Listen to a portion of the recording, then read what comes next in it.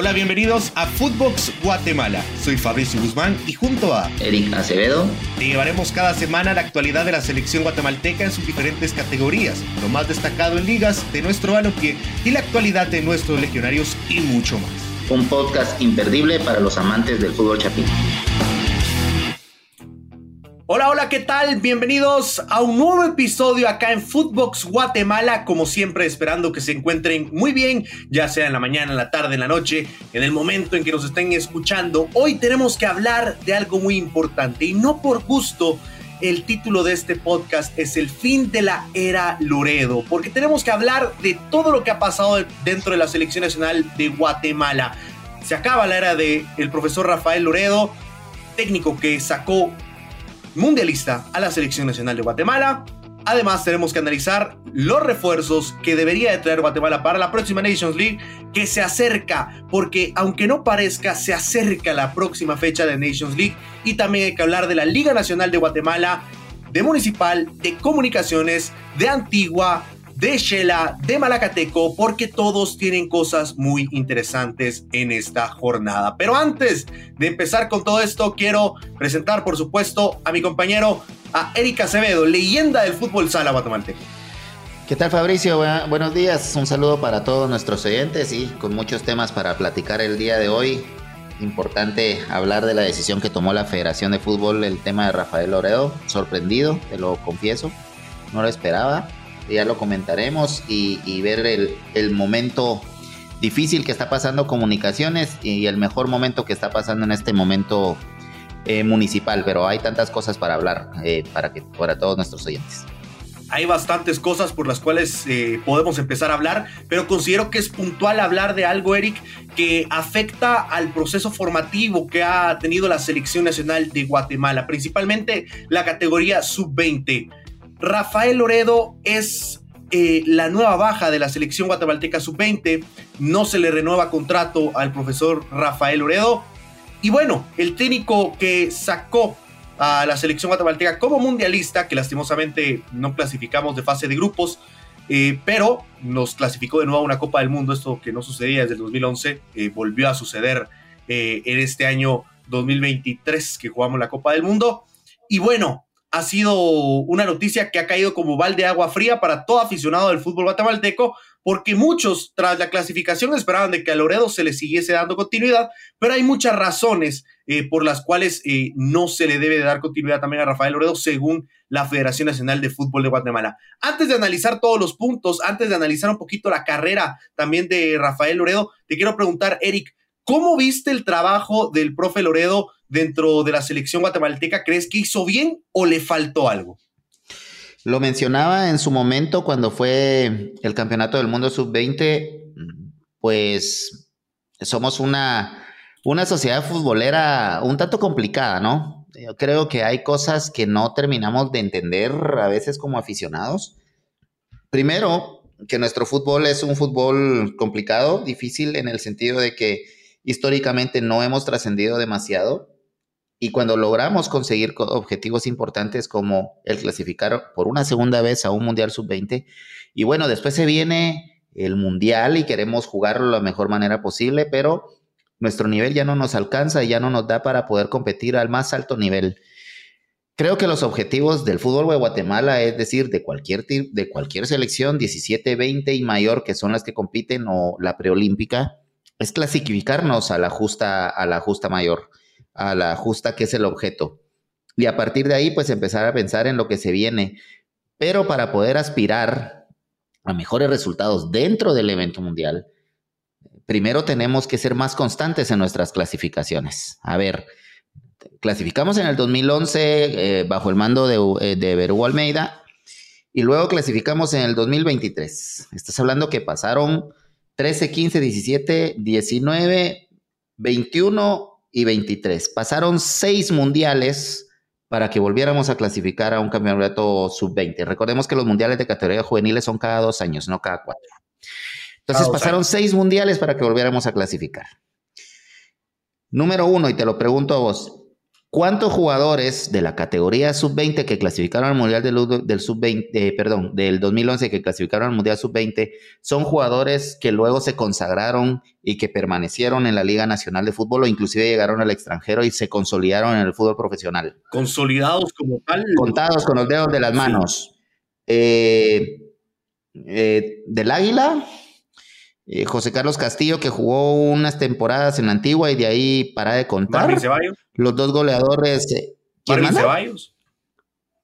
Solo Marvin Ceballos es el único que realmente se consolidó, que fue a jugar al extranjero. Y de ahí estás hablando de una generación de 20 y pico de futbolistas que no se consolidaron. Sí, y es lamentable. Entonces, es lamentable eso, porque eso te habla mucho de que no se supo llevar después de la Copa del Mundo este proceso al final de cuentas. ¿Sabes qué pasa, Fabricio? Que también hay que ver algo. Los jugadores, la formación de los futbolistas y la consolidación de los jugadores en la categoría profesional no le corresponde a la federación y a las selecciones. Es una cuestión de sistema en el cual los más importantes son los clubes, lo que hagan los clubes. Los clubes dueños de su pase, ¿dónde están? ¿Cuántos de ellos debutaron en la Liga Nacional con el club que jugaron? ¿Cuántos realmente, como te insisto, se consolidaron en sus equipos para poder jugar? No, los terminaban prestando, se terminaban yendo a primera división, otros en segunda división, otros seguramente en la mitad del camino dejaron de jugar y regresaron a estudiar. Cualquier historia. Entonces, lo que primero tenemos que hacer es, para poder ser más constantes, volviendo al origen de la charla, para ser más constantes y tener mejores participaciones en el Mundial, lo primero que tenemos que hacer es ser más constantes en clasificarnos al Mundial. Cosa que nos cuesta muchísimo, por supuesto, ¿no? Porque el tema de las potencias son las mismas para que nosotros clasifiquemos. Entonces, lo primero que tenemos que hacer es más constantes. Y para poder conseguir jugadores que puedan ser constantes en la búsqueda de las clasificaciones, tenemos que mejorar nuestro sistema competitivo de divisiones inferiores, que ya sabemos que no es la gran maravilla y que no es lo mejor, y entonces ahí arranca el problema. Por eso te insisto, 6 mundiales después volvimos a clasificar. Ahora, yo estoy sorprendido con el despido de Loredo. Yo particularmente te voy a decir, yo no creía en Loredo, no me gustaba, ni mucho menos en el momento que lo hicieron, pero bueno, el director de selecciones mexicano, se me fue el nombre, ¿cómo se llamaba? El que después renunció, Villazón. Eugenio Villazón fue el que lo contrató y él fue el que lo puso en la selección sub-20, justo con Jair García y Marvin Cabrera. Que parece ellos que son los tres selecciones. ¿Va a tomar el mando, Eric? Seguramente le van a dar 2 selecciones. Sí. Porque él es el entrenador de la 17. Sí. Pero ¿qué tan adecuado es la decisión? Pones a trabajar a una entrenadora doble. Yo no me quiero meter en la parte administrativa de la federación. Yo esperaría que ojalá no sea una cuestión de plata y que por eso estén tomando la decisión. A mí me parece súper extraña la decisión, porque primero Rafael Loredo tenía 2 periodos mundialistas de trabajar. Recordemos que en el 2021 no hubo evento por el tema de la pandemia y todo se corrió al 23. Y cuando compitió por primera vez... Clasificó. Por eso te insisto, nuestros objetivos es clasificar a la justa y Loredo lo hizo. Y clasificó.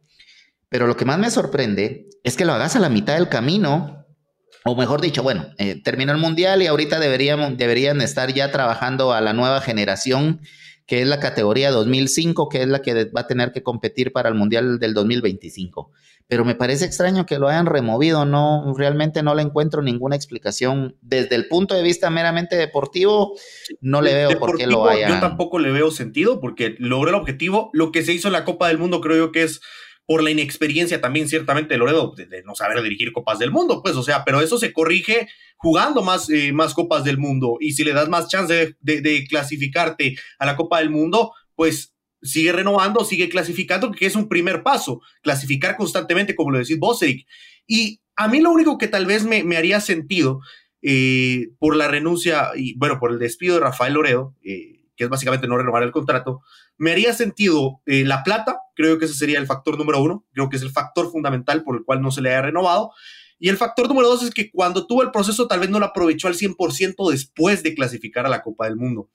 Tenemos que tomar muy en cuenta que cuando se jugaron partidos amistosos, cuando jugó partidos amistosos en la selección sub-20, pasó de ser la selección guatemalteca sub-20 mundialista a la selección de los 20,000 invitados. O sea, cada partido dentro de las giras de Estados Unidos se llevaban a Jorge Moreno, Jonathan Franco, por ahí Néstor Cabrera, Alan Juárez, y el resto jugadores que a lo mejor ni siquiera jugaron la clasificatoria.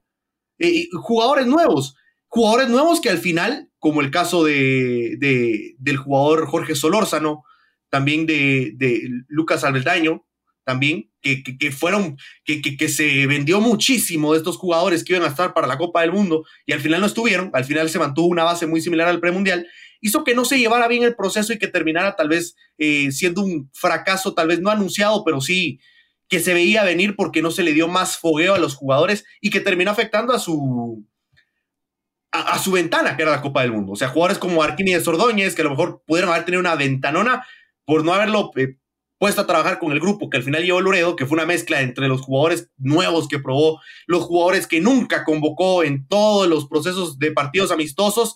Creo que hizo un menjurje ahí, pero creo yo que era una cosa para charlar. O sea, no, para mí no era una cosa para decir, bueno, toma tus maletas y ándate, porque ok, yo considero que Loredo tal vez a lo mejor no es el mejor entrenador, no es el mejor artífice de crear jugadas. Ponele un buen asistente técnico o déjalo a él como asistente técnico, porque lo que es formativo de Rafael Loredo se le nota en el tipo de persona que es, cómo habla, cómo es de tranquilo. Se nota que es una persona que para procesos formativos es muy buena. Y al final de cuentas no hay que olvidar que estos jugadores sub-20 no son jugadores profesionales, son jugadores que están finalizando una etapa formativa y qué mejor que tener un técnico que ya te clasificó mundial como argumento para seguir fortaleciendo la última etapa formativa de los jugadores.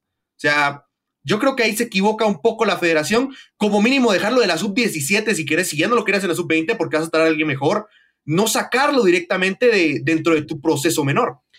Sí, sí, pareciera ser que es la única explicación lógica que tiene de lo deportivo, la mala gestión que pudo haber tenido entre el premundial y el mundial, es lo único que se podría entender, porque como te insisto, al final cumplió sus objetivos, cosa que la 17 estuvo cerquita, se quedó un partido, si te acuerdas aquella noche de estadio lleno contra Estados Sí. Unidos. Entonces me parece que la muy buen partido de la sub-17. ¿sí? También te voy a decir algo, al menos creo que Guatemala no queda en malas manos. Creo que Marvin Cabrera es una persona capaz. Creo que incluso sí tiene capacidades para dirigir a la sub-20, pero el deshacerse de Rafael Loredo creo que es lo que no cabe dentro de la mente del aficionado y creo yo que de nosotros. O a menos que vayan a correr a los entrenadores hacia arriba y suban a Marvin Cabrera a la 20 y a Yair García a la 17 y pongan a alguien nacional para la búsqueda de jugadores sub-15, que es el inicio del proceso de la selección más pequeña. Es lo único que se me ocurre, a menos que haya sido. Por eso es que no tenemos una explicación desde lo deportivo muy, muy lógica, más las razones que vos estás dando parecen ser que tienen sentido, pero hay que hacer la consulta. Habría que averiguar realmente qué fue lo que sucedió, pues porque sí, sorprende la decisión. Estamos ya por iniciar un nuevo proceso premundialista en las selecciones juveniles y como te insisto, sorprende. La verdad es que nadie esperábamos la salida de ningún entrenador de las dos selecciones juveniles porque han respondido con expectativa. Se esperaba más incluso de Yair García, te digo yo. O sea, para hacer lo que pasa es que Yair cumple otra función. Él es el primer filtro para las selecciones juveniles. Exacto. Porque él busca los jugadores. A ver, la categoría sub-20 va a ser 2005, la del siguiente mundial. Son jugadores 2005, 2006 sí. Regularmente y de repente 2007, pero esos son muy pequeños. Entonces quiere decir que la categoría sub-17 son los nacidos en el 2008. Sí, es categoría 2008, la sub-17 para el Mundial del 2025. Sí. Entonces Yair García ya está ahorita trabajando con niños 2010, porque son para el proceso para el 2027, y así tiene mucha lógica lo que hacen. Entonces lo único que creo es que vayan a correrlos hacia arriba y pues tengan un nuevo entrenador en la sub-15. Y tiene sentido tu teoría de que pueda ser que por ahí un nacional se pueda colar. Porque fíjate que yo platicaba incluso con amigos míos el día en que Tena se vaya de selección. O sea, más de alguien se lo tiene que aprender, ¿no? Tiene que aprender las cosas positivas. Sí. Más de alguien tiene que sacar la escuela de Tena. Y lo mismo con los procesos juveniles. Más de alguien tiene que sacarle la escuela a Loredo, bueno, que Loredo ya no está, a Marvin Cabrera, a Yair García, etcétera. O sea, más de alguien tiene que sacar la escuela y creo yo que es más por eso que por otra cosa Sí, lo que se aunque hace. es complicado porque una selección mayor sí regularmente se buscan entrenadores con un poquito más de recorrido, con experiencia o inclusive consagrados como Luis Fernando Tena. ¿Quiénes están en el cuerpo técnico de Tena? La Chula Gómez, el propio Marvin Cabrera que ayuda también y únicamente. ¿Sí? Y yo creo que por ahí podría venir también que Marvin Cabrera se encargue directamente de la sub-20 porque podría darle paso a un nuevo asesor técnico, tal vez nacional. Ujú. Eso también podría Creo ser. yo que por ahí, el cuerpo También, técnico de la mayor. también podría venir, pero ahí. Pero como Y también insisto, no deja de sorprender recordar que no deja de sorprender Tena ha la sido un decisión de entrenador la que, federación, no deja de sí, sorprender. sí, no deja de sorprender. Y Tena, recordar que es un técnico que dirige también, que ha dirigido selecciones menores, entonces sabe también lo que es etapa formativa. Por ahí puede ser, o incluso la misma, puede ser, puede influir. Yo no creo que Tena sea el que haya influido en esta decisión, pero pues tal vez es distinta filosofía, se comprende más la filosofía de Tena con Jair García, con Marvin Cabrera, que la de Rafael Loredo, que vamos a decirlo así, o sea, de las selecciones de Guatemala, lo cierto es que la que más rústico jugaba era la de Loredo. Eso sí, Sí, no lo vamos a negar. O sea, la de Loredo era la que más rústico jugaba, la que más bonito juega, la de Tena, obviamente, pero más la de y Marvin la de Cabrera. Loredo que tuvo para poder ir a los Juegos Panamericanos y a los Juegos Olímpicos, vos, porque era la misma selección. Sí, Ellos encontraban la imagínate. clasificación, sí, ellos eran los que tenían. Sí, ese partido contra la República Dominicana duele. Duele mucho porque yo recuerdo que Randall Corado estaba jugando un partidazo, Ujú. lo sacan en el segundo tiempo y a partir de ahí se hizo una coladera en la defensa porque los jugadores, los defensas centrales se notaban muy Sí. mermados. Desde Después desde Seúl 88 que no jugamos Juegos Olímpicos. Y fíjate vos que a mí particularmente el sistema que utilizaron no solo la CONCACAF, sino todas las confederaciones del mundo, fue que utilizan los clasificatorios sub-20 para las selecciones del preolímpico. Y a mí para me las selecciones parece, sub-23. ¿ah? Para las selecciones Por eso sub-23, o me sea, parece para un torneo incongruente sub-23. porque clasifican unos, pero los que van a los juegos son otros. Exacto. No tiene ningún sentido, o sea, pero así lo hacen, ¿va? Ya sabes cómo es el fútbol. El tema de los Juegos Olímpicos es complicado con el tema del fútbol. Eh, Y como no es FIFA, entonces se no, pues hace al todo final un... es FIFA, es que te explico. Mira, pues, los Juegos Olímpicos, valga la redundancia, el Comité Olímpico Internacional organiza los Juegos en conjunto con la sede. Pero el Sí, evento deportivo per se de cada deporte lo organiza la Federación Internacional. Va. exacto. Entonces, Sí, no sí, es que sí. no sea FIFA. El torneo olímpico de fútbol, la FIFA es la que lo organiza. Tiene sus delegados de FIFA y ellos son los que organizan todo. El problema con el fútbol es que jugar con sub-23 en los Juegos Olímpicos, estás hablando de que ya hay superfiguras, superestrellas entre los 20 y los 23 años, que los clubes no los prestan y toda esa parte. No sé si conoces la historia de Messi Exacto. con el Barça y todo el lío que hubo con Guardiola en su momento. Entonces Sí, también es complicado. De buena fe, de buena fuente, de conocimiento te lo cuento. La FIFA inclusive ha pensado y ha tenido ciertas discusiones con el Comité Olímpico Internacional porque ha querido remover el fútbol masculino de los Juegos Olímpicos en algún punto. Porque el evento olímpico de fútbol se está volviendo cada vez menos importante para el propio mundo del fútbol. Cada vez van jugadores que no son consagrados y jugadores locales y las selecciones no le mechen mucha importancia. Y obviamente eso al Comité Olímpico Internacional no le interesa que sea así. El Comité Olímpico quiere que sea un evento importante y que vayan las grandes estrellas. Pero mira cómo ha venido decreciendo el juego de los Juegos Olímpicos, el fútbol en los Juegos Olímpicos, precisamente producto de esto que estamos platicando. Lo exacto. que le termina de dar cierto empuje al evento de fútbol son las tres figuras mayores que dejan que cada equipo, que cada selección puede incluir. Si no, Exacto. sería un evento intrascendente para el aficionado en general. Sí. Para el aficionado en general nos referimos al A gran los sector del futboleros, público. a los futboleros. Exacto. A diferencia del fútbol Porque femenino, obviamente, por ejemplo, si Guate pasa a unos Juegos no, por Olímpicos, creo que supuesto. Guatemala va a estar mega pendiente, pero no es como que Brasil vaya a estar bien pendiente de los Juegos No, es que no Olímpicos pasa. si se vienen ante Y Guatemala. mira los campeones olímpicos, por eso cada vez las potencias cada vez lo ganan menos. México es fue campeón olímpico. Argentina no es campeón olímpico desde el 2008. Fue la última vez que una potencia ganó, si mal no recuerdo. Bueno, Brasil. Bueno, Brasil, el Brasil de Neymar y el último también. Pero ¿cuántas figuras llevó Brasil a los Juegos Olímpicos? Sí, Neymar. No, y Neymar jugó en la de Río. En la de Río, sí, fue Dani Alves, creo que fue la figura olvídate. O sea, hablamos de Dani Alves, un Dani Alves que ya no estaba tan. No sé si vos todavía por tu edad lo viviste, pero los preolímpicos, antes había prepanamericano y había preolímpico como torneos aparte. Sí, el preolímpico viví todavía el del 2008, el de Kenton. El que eliminamos a México. Exacto. Va. Y lo tengo bien metido en la memoria. Si no me equivoco, ese fue el último. Es que fue para ir a Beijing. Creo que ese fue el último. Sí, fue. Va. Y yo creo que estoy seguro de sí, porque no recuerdo otro. Y antes, ¿sabes? Antes era prepanamericano. Sí, eso sí me recuerdo más por la historia que hay. Y precisamente por eso después de Guatemala le cuesta meterse a todos los Juegos Panamericanos, porque mira, no clasificatoria. En América, o específicamente más en nuestra área, tenemos los 4 eventos del ciclo, ¿no? Centroamericanos, Centroamericano del Caribe, Panamericanos y Olímpicos.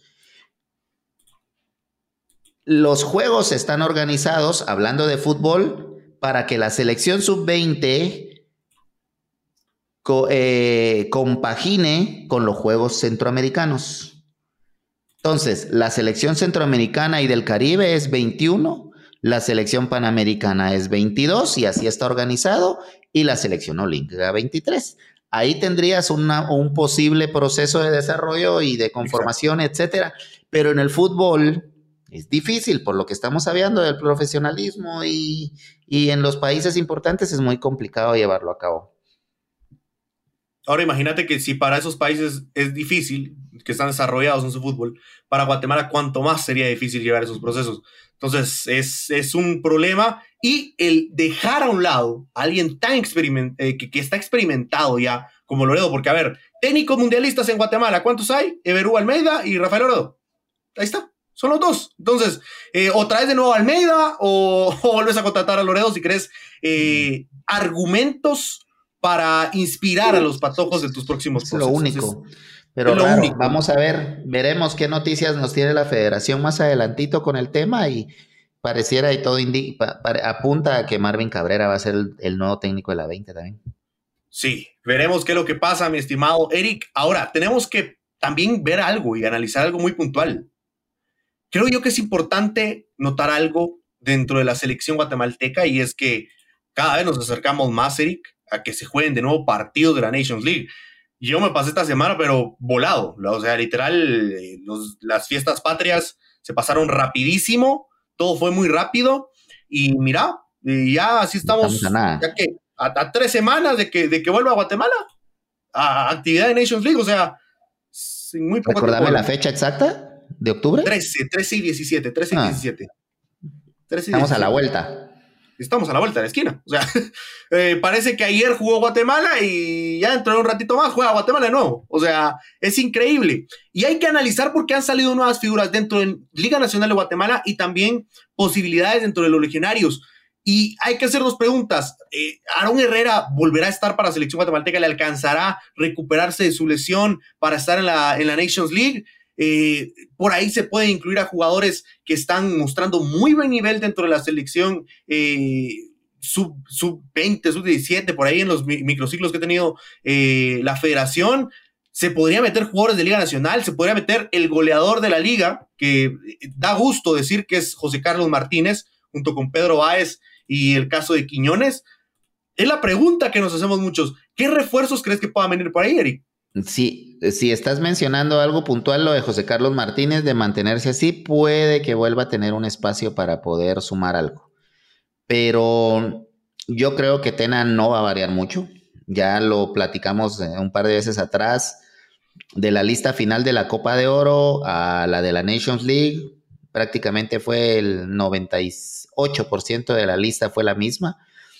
Y la conformación de la selección y principalmente del grupo no es tan sencilla, y me parece que Tena va a mantener la base. O sea, a menos que necesite realmente un jugador porque hay un espacio que requiere algún complemento, lo va a usar. De lo contrario, va a morir con los jugadores que tiene. Los dos nueve son Rubio Rubín y Darwin Lom.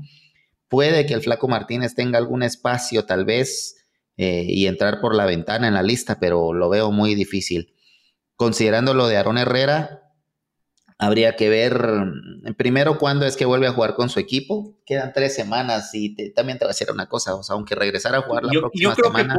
por Aarón Herrera, si Aarón Herrera regresa, el que se va definitivamente es el caso de Cristian Jiménez o Kevin Ruiz, uno de esos dos. Sí, pero el problema con Aarón Herrera es que quedan 3 semanas para los partidos, Fabricio, y no te da tiempo, aunque te recuperes, propiamente dicho, médicamente de la lesión, después tenés que entrar en la parte de la Sí, recuperación a nivel físico sí, y sí, lo último, lo futbolístico, y eso lleva un poco de tiempo. O sea, es Aarón Herrera y para nosotros es sí. importante, pero no estoy tan seguro si Tena quiera arriesgar a poner a Aarón Herrera que se exponga y que tenga que jugar un Más en las partido, canchas tan difíciles que tocan ¿no? Y en y un que te partido veas, pues, trascendente donde te jugás la vida y no va a estar al 100%. Yo particularmente creo que Aarón Herrera no va a estar y que Tena debe planificar ya los partidos con el Caballo Morales o con el Pelón Robles, porque me parece que José Ardón va a seguir siendo el lateral izquierdo para Tena. Para sorpresa mía, pensé que Morales iba a bajar rendimiento después de la gran actuación en Nations League, pero el Municipal, hey, lo está haciendo bien en este partido, se le vio muy bien, fue el mejor de su equipo en el partido ante Antigua, en un Antigua. muy buen partido donde incluso, bueno, le ganó en lo psicológico a Oscar Santis, ¿no? Un Oscar Santis que Sí. viene siendo figura de selección, pues ya todos lo están de nuevo poniendo en el radar de titulares inclusive, y que pues, le logró sacar las casillas de manera inteligente, podrás decir ético o no ético, pero de manera inteligente seguro. El caballo me ha venido cayendo la boca. Yo particularmente sigo pensando que no, pero jugó bien los dos partidos, tanto con El Salvador como con Panamá. Y Se metió en el 11 de la Nations League, era el sí, único y lo champion. complementario que es de que puede jugar de lateral izquierdo, cosa que no es tan fácil jugar a perfil cambiado, pues lo termina de consolidar. Veremos, ojalá siga manteniendo el nivel y no tengamos que estar esperando a un jugador que está lesionado y fuera de ritmo, Exacto. aunque sea mejor, como Aarón Sí, Herrera. no, es que Aaron Herrera, a ver, quitarle la lesión y, y no hay Por eso te discusión, ¿no? digo, pero sí, yo particularmente coincido con Tena en que mejor que ponga al Caballo Morales si está al 100% y no a Aarón Herrera que no va a estar entero. De repente Aarón Herrera va a regresar y pueden traerlo a la convocatoria para que termine de complementar en lo físico y en lo futbolístico y se termine de meter, pero no creo. No A creo ver, que Tena. 28 de agosto fue que se hizo oficial que Aaron Herrera estaba lesionado. Le dieron 4 semanas, supuestamente. ¿Y qué Entonces, fue lo que lunes le pasó? 28, ¿ah? ¿Qué fue lo que le pasó? Recordame. Ligamento en sus tobillos. Desgarre de ligamento A en un uno de sus esguince. tobillos. Entonces tuvo un esguince de segundo o tercer grado. Sí, segundo, tercer grado. Sí, Mm, probablemente. Y a ver, yo con jodido. experiencia en eso, sí te digo, a menos de que sea de primer grado, yo creo que No, va a si es estar de, muy... por eso, pero si los ligamentos del tobillo están distendidos, entonces es jodido. Es que el tobillo es, bueno, Mira, cualquier y también otra articulación. cosa, Eric, ¿quién va a suplir a Cuilapa que está suspendido por acumulación de tarjetas? Esteban García, ¿Pero crees que se quede en convocatoria Cuilapa, aunque no juegue el primer partido? Yo creo que así lo sí, va a ¿eh? llevar y lo va a tener listo para el segundo.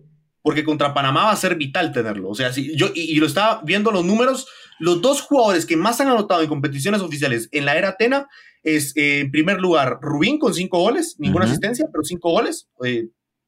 Luego discutimos la calidad de los goles, pero a ver, han sido en partidos importantes, ante Guayana Francesa, Ujú. ante la selección de Guadalupe y voy a ver si tengo el dato ahorita.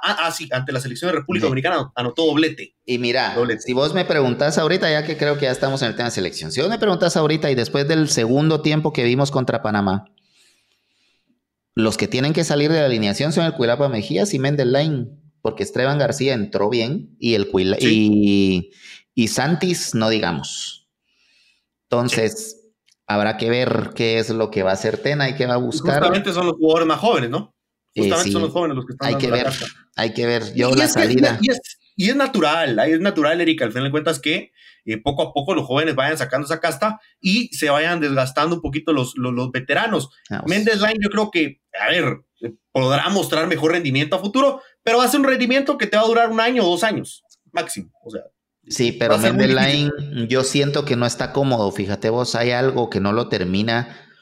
Siento que no termina de consolidarse y estar más cómodo. Y los dos partidos lo vimos, y principalmente contra Panamá, y por eso sale del partido, porque estaba muy incómodo. No Sí, sé, siento que no termina de encajarse bien, o no lo hizo en estos dos juegos, porque en la Copa de Oro lo hizo mejor, pero no terminó de estar cómodo, y fue muy difícil para él, del lado del Cabello Morales, y obviamente él como jugador que volantea por ese lado, no ayudó mucho al caballo, a poder defender, y por ese lado fue donde más nos costó. Y la entrada de Santis terminó de dar un ímpetu distinto. Prueba de ello es el gol, y la de Esteban García, que provoca la falta para el tiro libre. O sea, la Tena está teniendo que tomar decisiones complicadas, porque los jugadores de cambio están rindiendo. Mira, Altán sí. entra siempre, entra bien. Y De hecho, Aparicio, Altán fue titular con Municipal va. y Municipal explosivo. Y mira, Aparicio, que fue suplente, o pues sustituyó a Rodrigo Sarabia, también jugó bien Muy contra bien, Panamá. O sea, entró muy bien. tiene un buen lío Ten ahí para tener que decidir, con quiénes va a jugar, pero es complicado. Es Sí. complicado, porque es una salida que históricamente nos cuesta mucho. Nos Yo cuesta lo único mucho. que te puedo decir, Eric, es que yo creo que cambios en sí, no creo que vaya a ser tantos No. Tena, por decirte que ninguno, pero a partir después de esos partidos de Nations League, Sí. bueno, si no clasificamos, creo yo que sí va a hacer algunos cambios. Si clasificamos, creo que se mantiene. Ahora, manteniendo la jerarquía y el respeto y todo, pues Tena de repente vuelve a jugar con el mismo equipo que jugó acá, con Mendel Line y el Cuilapa Mejía, y esperando que Santis y Esteban García puedan ser revulsivos. Sí. Es vital la victoria, y con el mamarracho de sistema, que ya lo hemos hablado otras veces, que existe. Hasta Martinica puede clasificarse Sí, Martinica, por ahí a se saca la... el milagro. El Ajá. Salvador juega pésimo Es que si y ya Martinica clasificado. gana Martinica va con El Salvador y Curazao. ¿Sí? No, Martinica va con El Salvador, los dos partidos, ida y vuelta. Perdón.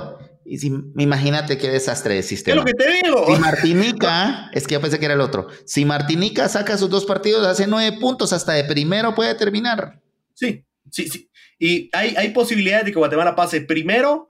Hay posibilidades donde Guatemala pasa primero, Martinica segundo, donde Martinica pasa primero, Guatemala segundo. Uh-huh. Hay posibilidades donde Trinidad y Tobago pasa y Guatemala también, primero, segundo, Panamá, primero y segundo. Son las selecciones que están aspirando para Sí. clasificar. Para que El Salvador pase, por ejemplo, es tan imposible como que Guatemala gane uno de sus partidos, el otro lo tenga que empatar con Panamá, El Salvador ganar por goleada, mientras que la selección de Martinica obviamente no suma puntos porque pierde sus dos partidos contra El Salvador, y Trinidad y Tobago únicamente tiene que perder ante Guatemala, y el siguiente partido contra Curazao lo tiene que ganar Curazao. O sea, es así de complicado. Pero El Salvador está casi fuera. Está casi fuera. El Salvador con que sume un Mira vos, punto Panamá o un punto Guatemala está fuera. ya lo hemos discutido. Si el tema de la CONCACAF, tener dos equipos, y si el tema era que solo podías jugar 2 jornadas para clasificar a los 4 equipos que querés para segunda ronda, ¿por qué no hiciste 4 grupos de 3 y jugabas 2 partidos de visita y 2 de local, tus mismos 4 juegos, y hubieras metido al primero de cada grupo a la segunda ronda y listo? Más Sí. justo, más lógico. ¿Cómo vas a jugar 2 partidos? Lo que a mí me genera sospechas, Eric, es que digo, Trinidad y Tobago cierra ante la más débil de grupo, ante Curazao. Trinidad y Tobago no debería de estar en Liga A, y ahí está. O sea, a mí me sigue sorprendiendo que por ahí vaya la ayuda de tener, porque Trinidad y A ver, Tobago, los dos partidos que tuvo fueron los dos partidos más sencillos que le pudo haber tocado a cualquier selección. cualquiera, pero bueno, ya está lo que está, y tenemos que hacer la hombrada. También para poder meternos y aspirar a cosas grandes, pues tenemos que hacer estas cosas, ¿no? Pero definitivamente el peor calendario, o al menos el cierre del calendario, el peor fue para Guatemala, porque nos tocó jugar con el más duro del grupo las 2 veces, y cerramos de visita las últimas 2 fechas. Eso es difícil, sabiendo históricamente que en Puerto España siempre nos ha ido mal. Sí. Y lo complicado que va a ser cerrar con Panamá. Peor si Panamá llega urgido por los puntos en la última fecha. Va a ser complicadísimo, pero bueno, hay que tener confianza en Lo ideal Tena y en sería, los muchachos. que por ahí el que pecho fríe, por decir de un término, sea la selección de Trinidad y Tobago ante Curazao. Porque si Panamá la que por ahí cae con Curazao, va a estar complicado porque a nosotros nos afecta, porque es la Sí, siguiente jornada. no En creo. cambio, si Trinidad y Tobago la que tropieza con Curazao, entonces Guatemala y Panamá básicamente les basta empatar a ambas y clasifican. No, pero ¿cuántos puntos? ¿Con quién cierra Trinidad? Con Curazao. De visita. De visita. De visita. En Curazao. Okay. Sí. Pero igual Trinidad tiene el último juego en un tanto más sencillos. Es que con lo que la te digo. posibilidad de La hacer única 9. ventaja que por ahí podría sacarle Guatemala y Panamá sería que Trinidad y Tobago sea el primer juego que se dispute. Y es lo que tiene que buscar Sí. Guatemala. A ver, Que el nosotros primer tenemos juego 4. sea. Nosotros tenemos 4 y Panamá tiene 4, ¿no? Sí, 4-4. Trinidad tiene 6. Martinica tiene 3 y El Salvador 0. Exacto. Ok. Y Curazao 0. Y Curazao 0. Y Curazao también ya está casi fuera. Entonces, estar casi fuera también te predispone a tener una valga la redundancia, una prestación diferente a los partidos. Ya no vas con la intensidad misma porque sabes que Salvo es salvar complicado. categoría. Creo que y clasificar a la Copa Oro, porque también está eso, ¿eh? Sí, solo clasificar eso, a Copa Oro. pero el objetivo de esta Liga de Naciones es ir a la Copa América y es donde está toda la carne. Hay 4 equipos de los 6 que estamos vivos. Panamá, Guatemala, Trinidad y Tobago y Martinica. Esos somos los que estamos vivos y hay que ver qué sucede. Si gana El Salvador, yo creo que si gana El Salvador uno de los 2 partidos, mata a Martinica sus sueños. Ah, no, mata los Martinica sueños de Martinica. sabe. ¿Dónde juegan primero? Juegan primero en Martinica. Okay. Pero con ese partido Martinica puede hacer 6, vos imagínate eso. ¿Cómo se va a poner? Es lo que te digo. Y lo único que debería Guatemala sería ganar en Puerto España. O sea, es que ganar en Puerto España te da 7, superas a Trinidad y Tobago. Si por ahí falla Panamá y gana Martinica o gana El Salvador, vos sos líder de grupo. Sí. Entonces, no, tenemos que estar bien claros que si perdemos estamos fuera, ¿no? Sí. Si perdemos estamos fuera. O sea, matemáticamente no, pero... A menos que Panamá, pero no creo que Panamá, aunque sea el empate, va a sacar Tendríamos que ganarle a tranquilo. Panamá. Tendríamos que ganarle a Panamá, esperar que Curazao haga la tarea contra Trinidad y Tobago, que El Salvador haga la pala. Bueno, en primer lugar creo que tendrían que empatar. Sí, pero jugando en la triple con los trinitarios y con Panamá, que serían con los que nos tendríamos que pelear los espacios arriba. Si perdemos, Trinidad hace 9, ya está adentro. Y si Panamá al menos empata, hace 5 y va a llegar urgido a tenernos que ganar en la última fecha para hacer 8. O sea, nos vamos a tener que ir a matar con ellos. Y hay que ver si Martinica no ganó. Exacto. Y hay que... No podemos perder. E inclusive te voy a decir algo, Fabricio.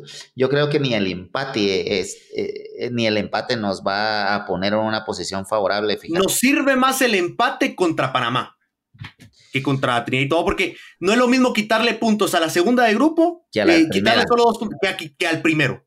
Sí, porque si empatamos, Trinidad hace 7, igual cierra con Curazao. O sea, Exacto. Trinidad tiene todo el chance, sabe que sin perder va a ir a cerrar la última fecha con un equipo eliminado, entonces tranquilo. Pero si pierden se les complica la vida. Bueno, estamos hablando así. Pero seguimos. Y Curazao, ojalá que Curazao por ahí se ponga la de héroe, gane sus 2 partidos, haga sorpresa y...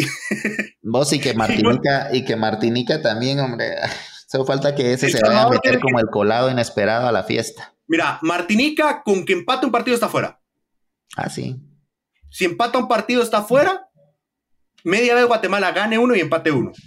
Si Guatemala pierde un partido, Martinica sigue viva. Y sabes que los panameños saben que no pueden ir a jugarse la vida con nosotros tampoco. Panamá le va a ganar a Curazao y va a llegar tranquilo al último juego y eso por ahí nos ayuda y con tal de jodernos la vida tal vez.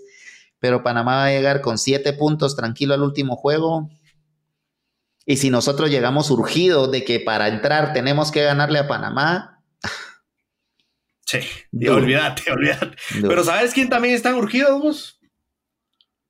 ¿Sabes quién está? Pero bien urgido, lastimosamente, pero de puntos es Comunicaciones. ¿Por qué hay que hablar de Liga Nacional de Guatemala? Porque lastimosamente Comunicaciones así como lo escuchan, así como lo van a escuchar de mi boca, está en zona de descenso. En zona de descenso, Sí. con 7 puntos, los mismos que Achuapa, pero Achuapa tiene un partido menos que Terrible. Comunicación. Qué Sí, momento más increíble. difícil. Qué momento Increíble lo más de difícil. Comunicaciones, que es cierto que, a ver, están peleando el torneo internacional y lo que querrás, es cierto que pues no importa el formato de liga, te permite que pases octavo, pero el simple hecho de estar en estas posiciones a esta altura del torneo es cuanto menos preocupante para una institución tan grande como Comunicaciones, que al menos en términos internacionales lo está haciendo bien. Sí, es increíble lo que está Complicado. pasando Es con el conjunto raro. Crema. Y bueno, mira, empataron en Huehue, gana Cobán a Comunicaciones en estos 2 partidos que tuvieron. Y mira, es increíble lo que está pasando con la institución Crema. Y Municipal, que tal vez no está en su mejor momento, pero sí levanta cabeza a diferencia como había arrancado el Y torneo, Municipal que lo había arrancado. está más equilibrado. Municipal, me parece que Vini pues ha ido encontrando lo que necesita poco a poco y no es fácil ir a sacar un partido a la Antigua Guatemala, más allá de la expulsión de Santis, que me parece que eso condiciona obviamente a la Antigua, pero Sí. Municipal pues ahí va, equilibrado, eh, peleando en su grupo y ahí está bien, pero lo de Comunicaciones es difícil, inentendible. Y te voy a decir una cosa, porque cabal mencionábamos lo de los 2 partidos que jugaron esta semana. Perdón que ya jugamos, pero es que el corazón a veces me gana. Dale, tranquilo. Y aquí que la gente sepa que yo soy rojo, así que no Bueno, hay ahí está. clavo. Ahí está, así Entonces, que el primer tiempo contra Chinabajul me parece que bien, ganando el partido tranquilamente para poderlo manejar y nos complicamos solos. Y hoy me parece que fue igual, empezamos ganando, me parece que habíamos tenido las mejores opciones en el primer tiempo y de nuevo se volvió a caer el equipo en el segundo tiempo. Obviamente lo que mencionas, la tabla de posiciones, estar en zona de descenso y estar hasta abajo en la misma, es algo que a nadie le gusta. Leyendo las redes hoy después del partido y grupos de cremas, porque estoy como en 5 grupos diferentes de cremas, lees y decís, es que se vaya Willy, esto. Yo lo primero que digo en esos grupos y cuando chateamos con los amigos, digo, bueno, ok, quieren echar a Willy, bueno, primero pensemos a quién van a traer.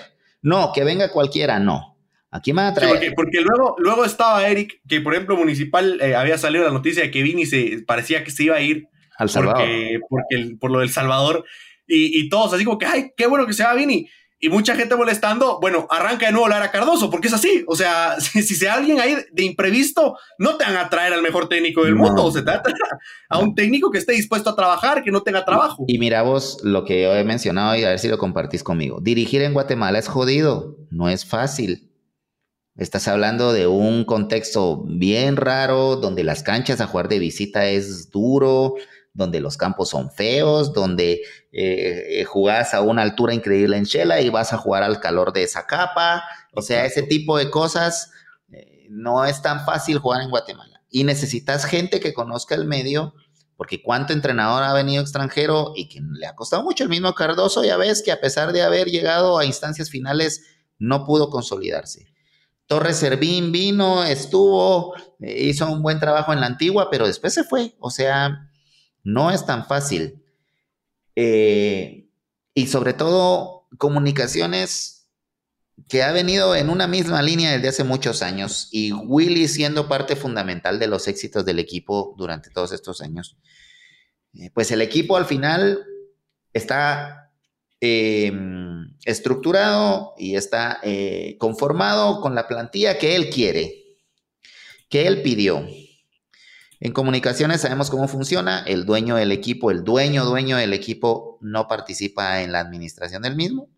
Entonces la gente encargada del equipo es gente que ese es su trabajo, manejar el equipo, donde le dan respuesta y respeto al entrenador que está a cargo para pedir sus refuerzos y que prácticamente le cumplen todo lo que necesita. Necesitábamos a Anangono de vuelta porque se fueron los 2 delanteros de la temporada pasada, vino Anangono, vino Jorman Aguilar, que es un buen jugador para mí, que me parece que le ha faltado un poquito de punch para terminar de consolidar ese buen juego que tiene.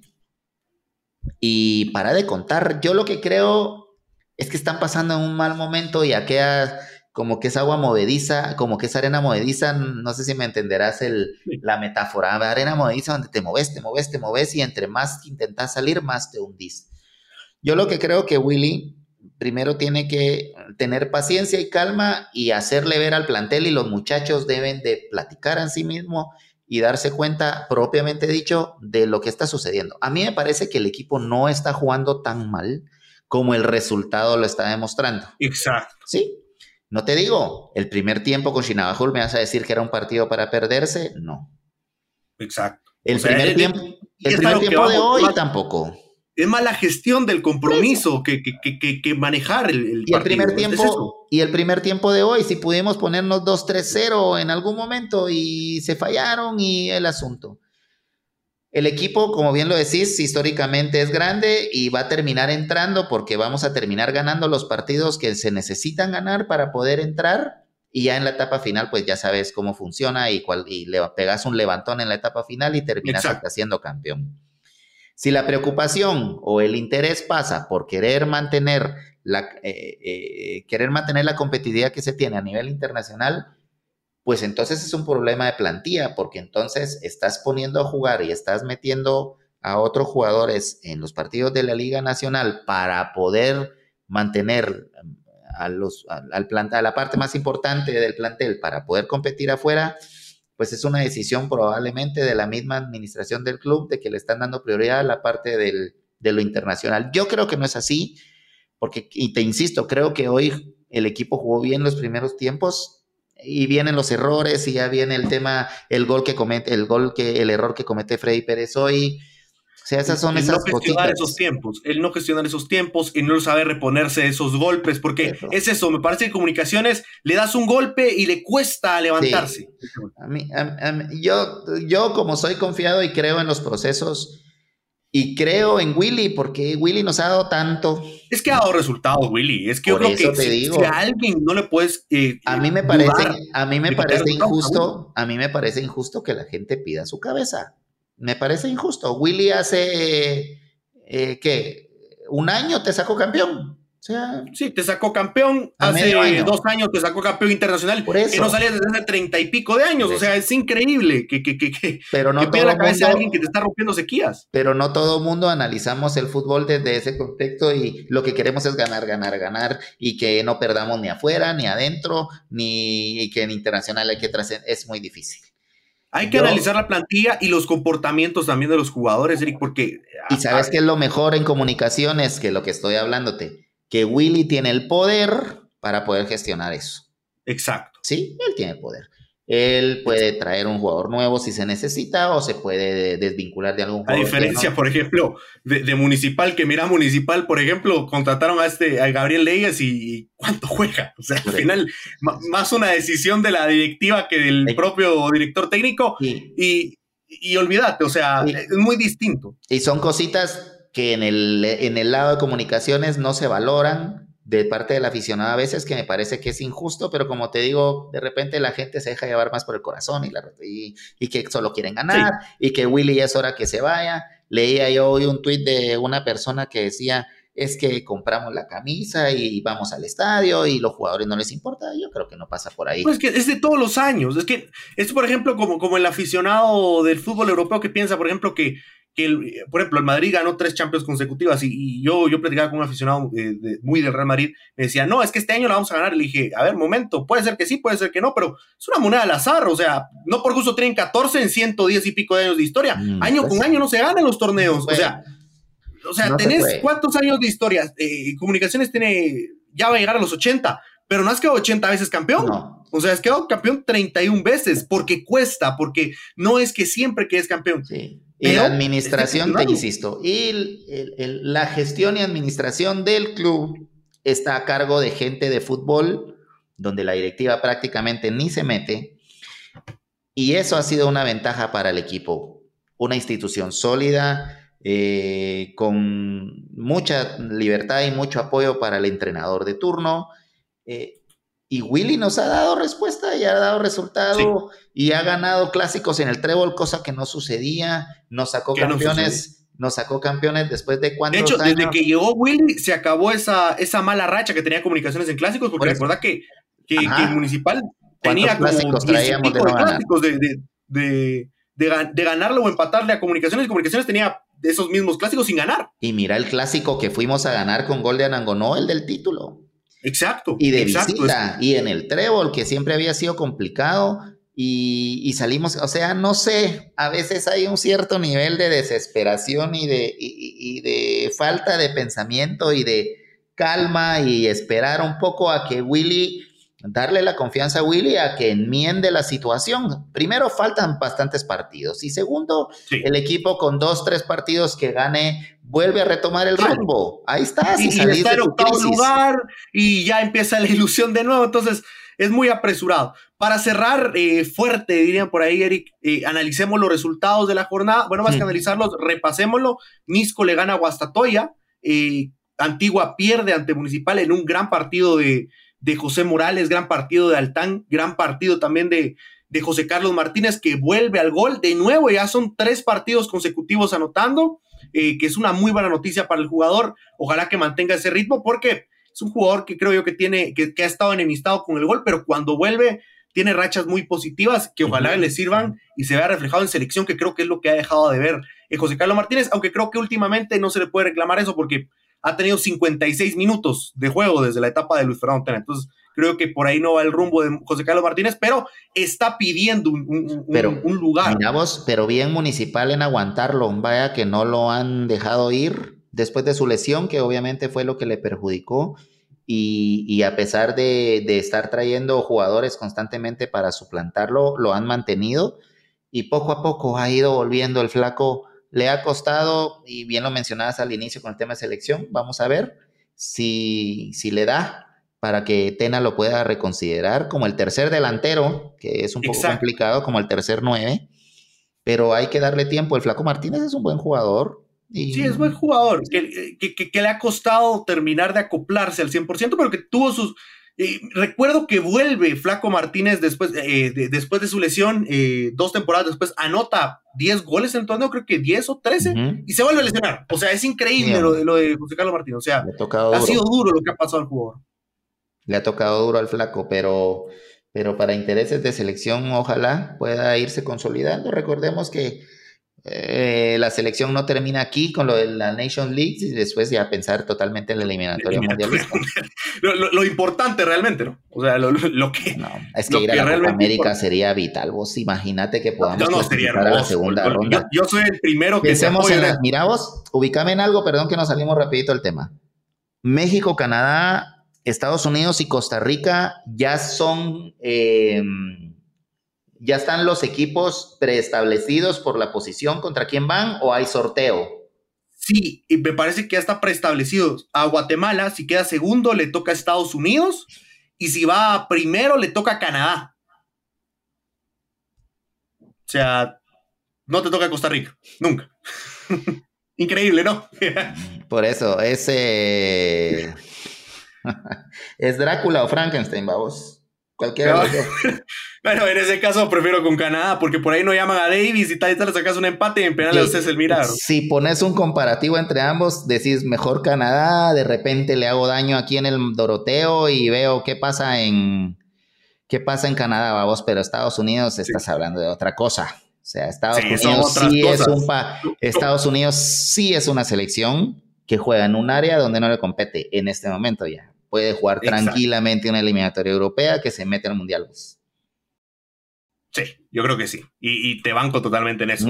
Siguiendo con los resultados, y para finalizar ya esto, Coatepeque pierde con Malacateco, que Malacateco, a ver, el equipo más regular de la Liga Nacional por el momento, y ojalá que sigan así. Me gusta que se le compense a los equipos regulares. Ojalá que Malacateco obtenga lo que quiera en este torneo. Si quiere quedar campeón, que obtenga el título de liga si sigue así de constante. Pero yo quiero que los equipos constantes sean los campeones. Si es Malacateco, Antigua, que creo que ha sido constante, creo que por ahí debería merecer una copa, porque, a ver, el premio a la constancia lo tiene Antigua. El problema es de que siempre en las finales le está costando, principalmente esas últimas 2. Luego ahí está el partido entre Achuapa y Zacapa, que precisamente así gana Achuapa, empata en puntos con Comunicaciones, que pudo salirse de esa zona de descenso, pero pierde ante Cobán con marcador de 2-1, y Shinabajú le gana al equipo de Amarini Villatoro con marcador de 2-0, y también Amarini, te digo algo, con Shela, por ahí, él sí considero, porque tiene 7 partidos jugados, los mismos que Comunicaciones, con 8 puntos, con 8 puntos, 7 juegos jugados, Comunicaciones con 7 juegos jugados, 7 puntos. Shela a mí me parece que si no se pone las pilas, que si sigue así, y eso que Shela si no es un equipo que yo lo considere que se pone a remontar como Comunicaciones, por ahí cae en descenso. O sea, hay que verlo, ¿no? Va a quedar en una posición difícil. Igual tiene un buen plantel Shela. Acuérdate que pues viene de ser campeón y no es tan fácil. Mantener esa campeonita, y sobre todo a los equipos del interior les cuesta bastante. Les cuesta bastante. Suelen destruirse sus planteles o hay algo ahí inexplicable por parte de los equipos del interior cuando salen campeones, que al siguiente torneo les cuesta un poco, y a Marini le puede estar por ahí pasando factura de eso. Pero yo también sigo pensando que Shela puede levantarse. O sea, al final es un equipo, están los dos grandes y luego viene un grupito de 3, 4 equipos que son los que siempre están ahí, entre ellos Shela, Guastatoya, la Antigua, que son los que se mantienen en la pelea ahí en esa segunda línea, y Shela es uno de ellos. Equipos sólidos, consolidados, podríamos decir. Consolidados, sí. La liga es poco para variar en sus protagonistas. Sí. Son esos 5 equipos que te menciono, y después ahí aparece un sexto que es la sorpresa que se metió de más en este momento. Que si se cambiase el formato, habría más sorpresas de los campeones. Te lo digo así, honestamente. Porque si los equipos regulares, digamos una serie de 4. ¿Qué cambio decís vos? Liguilla de 4 equipos. 4 equipos, los 4 por ahí hace más daño una Antigua cuarto lugar a un Comunicaciones primero o Municipal segundo, o Municipal primero. O sea, vos decís que solo entrarán 4. Exacto, porque recordad que regularmente los equipos departamentales se eliminan entre ellos. O sea, es así. Y ya por ahí dio el batacazo Guastatoya, que está en sexto, y bueno, Guastatoya campeón, o pierde contra Municipal. Ahora, o pierde contra Comunicaciones. En preferencia yo prefiero el torneo largo, a vos. O sea, eso sería fantástico. No, eso definitivo. Sí, o sea, eso no sería lo más lindo. Ahora, pero también te digo, con el torneo largo vería menos sorpresas que con la liga. Sí, porque acordate que también el torneo de liga premia eso, a vos. Eso es lo que se busca, la regularidad. Va. Segundo, el torneo corto, por cuestiones mercadológicas, de asistencia, etcétera, fue necesario hacer su cambio hace un poco más de 20 años, y me parece que ha sido el sistema que más ha permitido, a pesar de que Rojos y Cremas siempre terminan siendo los que más ganan, permitieron también una aparición importante de muchos equipos como Cobán, como el propio Jalapa, apareció la Antigua, Guastatoya, Shela, y eso ha ido equiparando, porque jugar un torneo corto te permite que alguien más pueda tener 6 meses buenos y poder competir. Pero para hacer el invento que hicieron de los grupos, y que los grupos, al final de cuentas, clasificas a los primeros 8, o sea, ¿de qué te sirve tener grupos? Exacto. Quitaste un clásico, quitaste el clásico de en medio, que al final es el partido más importante de la temporada regular, o los 2 partidos, o sea, no sé, o sea, ¿bajo qué objeto hicieron el cambio? Quitar partidos entre semana nada más para darle chance a la selección, es lo único. Pero yo en enero regresaría al formato anterior. Sí, eso es lo que tendrías que hacer. Y ya. O sea, y procurar... ¿sabes qué? Lo único es de que clasificaría 6 y no 8. Es lo único. A mí 8 no sirve. Sí, no. Mete 6. De hecho, por eso creo que haya 8 clasificados es un factor que está haciendo que Comunicaciones se tome tan ligero que este no sea un lugar. Sí. Así de sencillo. Sí, o sea, ¿saben? Si clasificaran 6, hoy Comunicaciones fuera octavo. A Comunicaciones y a Municipal no les afecta en nada entrar de séptimo, octavo y tener que jugar de visita a los cierres de las llaves, porque saben que haciendo un buen partido de local, 2, 3 goles ya no se los quitan de encima a los otros equipos. O sea, la diferencia institucional entre los equipos es tan importante que les permite hasta jugar con ese factor, ¿no? Total.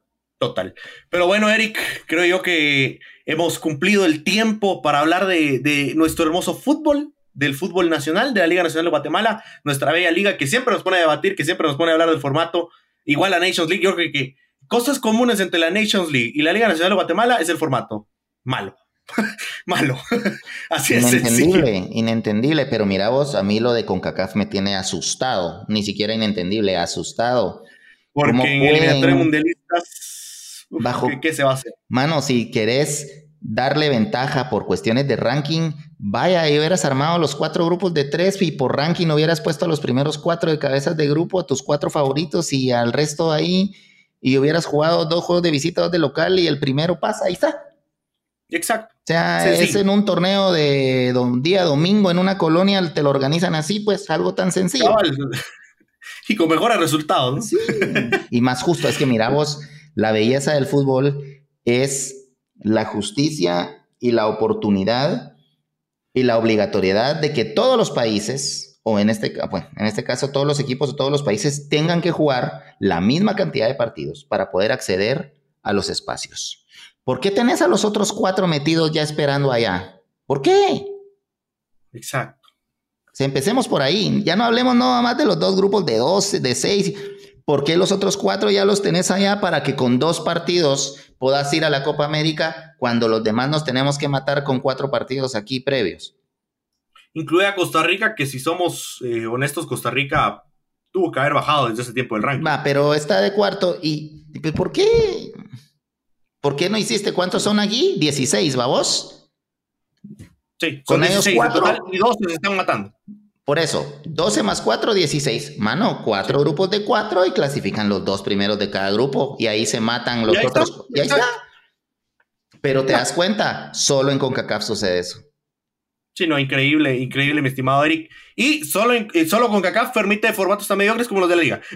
También. Pero bueno, así concluye este episodio de hoy, mis hermanos de FUTVOX. Gracias, Eric, por el tiempo. Gracias por siempre dar tus comentarios. Hoy un poquito con el corazón en la mano por lo que pasó con Rafael Loredo, con lo que pasó con Comunicaciones. Yo contento de que cada vez se nota menos Navarro en el equipo, de que la línea defensiva está mejorando. Y bueno, ojalá que siga la Liga Nacional así como está. Ojalá que, por mí, ojalá que así siga. Así como está. Que tenga confianza la afición crema que nos escucha. Cremas, no nos desesperemos. Ya necesitamos un par de partidos de racha y volvemos. Ya el Moyo Contreras jugó unos minutos hoy. El Moyo sigue siendo el mejor. Creo que es un factor pilar, ¿no? Es que y después del Moyo, ¿quién va a ver? Muchos están colocando a Chucho como el reemplazo, pero yo creo que Chucho está... El Moyo es irreemplazable. Con la actitud que ha mostrado Chucho en los partidos y con la actitud que muestra siempre el Moyo, ahí te deja claro. El Moyo es... El Moyo es ese jugador insustituible, uno de los 3 máximos ídolos de la historia del club, junto con el Conejo y el Rolo Fonseca. Hay un debate creo que ahí. El número 1, en éxitos el número 1, para mí. Sí, lo que pasa es que hay que considerar que el Moyo también jugó mucho más años en el club que ninguno de los otros 2, vamos. Ese es un factor. Segundo, que el sistema competitivo antes era menor. Hoy podía salir 2 veces campeón en un año. En la época del Conejo solo era 1. Exacto. Se jugaban más partidos por el formato. Pero Fonseca pues fue y vino y todas las veces que jugó y que vino salió campeón al menos una vez. O sea, el Rolo es... Sí, no, también Fonseca es... No, es muy difícil. Tendremos que discutir. Tal vez el corazón, yo creo que lo podemos programar. El corazón me gana, pero yo me atrevería a decirte que el Rolo Fonseca es el mejor jugador extranjero que ha venido a jugar al fútbol de Guatemala. Sí, entra. Decime yo otro. Creo que pégale el palo. Decime otro. Pégale el palo y... No, yo creo que es que sí. El más determinante, te diría yo. El más determinante para mí. Digamos, considerando el Municipal, Penedo, que jugó una buena cantidad de años con Municipal y salió campeón. Pero de ahí no veo otro. Carlos González jugó una media temporada bien en Municipal. Sí. Y de ahí yo no he visto otro extranjero como él. Tan determinante. Sí, no. Mira, la media vuelta de la final. La media vuelta de la final del... Ese día se cayó el estadio. Vos próximamente Anangonó va a estar ahí. Anangonó, no sé por qué la afición no lo termina de querer. Mira todo lo que nos dio con el torneo de la Copa. Lo que hace, es que te digo, buen jugador. Compadre, ¿cómo aparece? Buen jugador Anangonó, buen centro delantero. Pero así es. Pero un día creo que podemos discutir de nuestros ídolos y referentes. Hay que programarlo. Al menos Municipal creo que la tiene más clara. Para Municipal es un poco más fácil, me parece que es indiscutiblemente el PIN. Sí, Mitrovic. Así. El PIN y Mitrovic, que igual cuántos años jugó Mitro. Y lo que le da es lo del título del 74. El Pescado, que me parece que más que ídolo Municipal es ídolo del fútbol de Guatemala. O sea, la selección es más ídolo de selección sí, que de Municipal. ¿Sabes cómo es lo del Pescado? Similar a, salvando las distancias, como Maradona. Maradona es ídolo del fútbol argentino, no es ídolo de Boca. Exacto. Si Maradona jugó un año en Boca, 2, y después 2 cuando se retiró. O sea... Exacto. Lo que le da prestigio a Boca es haber tenido a Diego Armando Maradona. O sea, por eso te digo, en cambio Plata jugó sus 20 años en Municipal, 21 creo que jugó, ¿no? Sí, 21. Va, 21.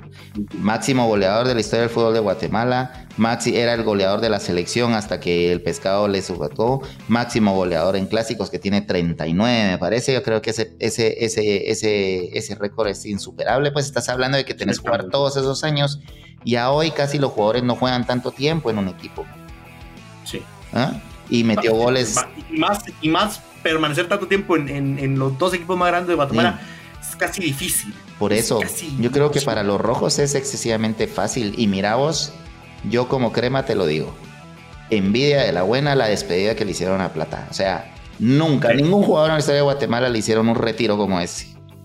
Sí. Y creo que va a ser difícil que volvamos a ver uno. Va a ser difícil que volvamos a ver uno. Nosotros tenemos la oportunidad con el Moyo de poderlo despedir así, porque me parece que de esta categoría es la oportunidad. Es la oportunidad y ojalá que la aprovechen, porque es otro jugador que creo que se merece. Más allá de las críticas que ha tenido a lo largo de su carrera, creo que es un jugador que se lo merece por lo que le ha otorgado al fútbol guatemalteco con la clase que ha tenido el jugador. Pero bueno, Eric, un gusto haber platicado con vos. Y bueno, le pediremos a nuestros jefes a ver qué día nos permiten hablar de nuestras preferencias de los clubes de Liga Nacional. Gracias por habernos escuchado y será hasta la próxima. Dios me los bendiga. Gracias, Fabricio. Que tengan una buena semana a todos. Nos vemos. Chao.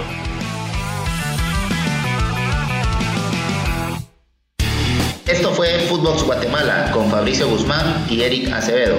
Un podcast dedicado a todo el fútbol guatemalteco. Un lugar en donde cada episodio palpitarás el presente del equipo de todos, nuestras ligas, el caminar de nuestros legionarios y todo lo que necesitas saber para empezar con la semana con el corazón en azul y blanco.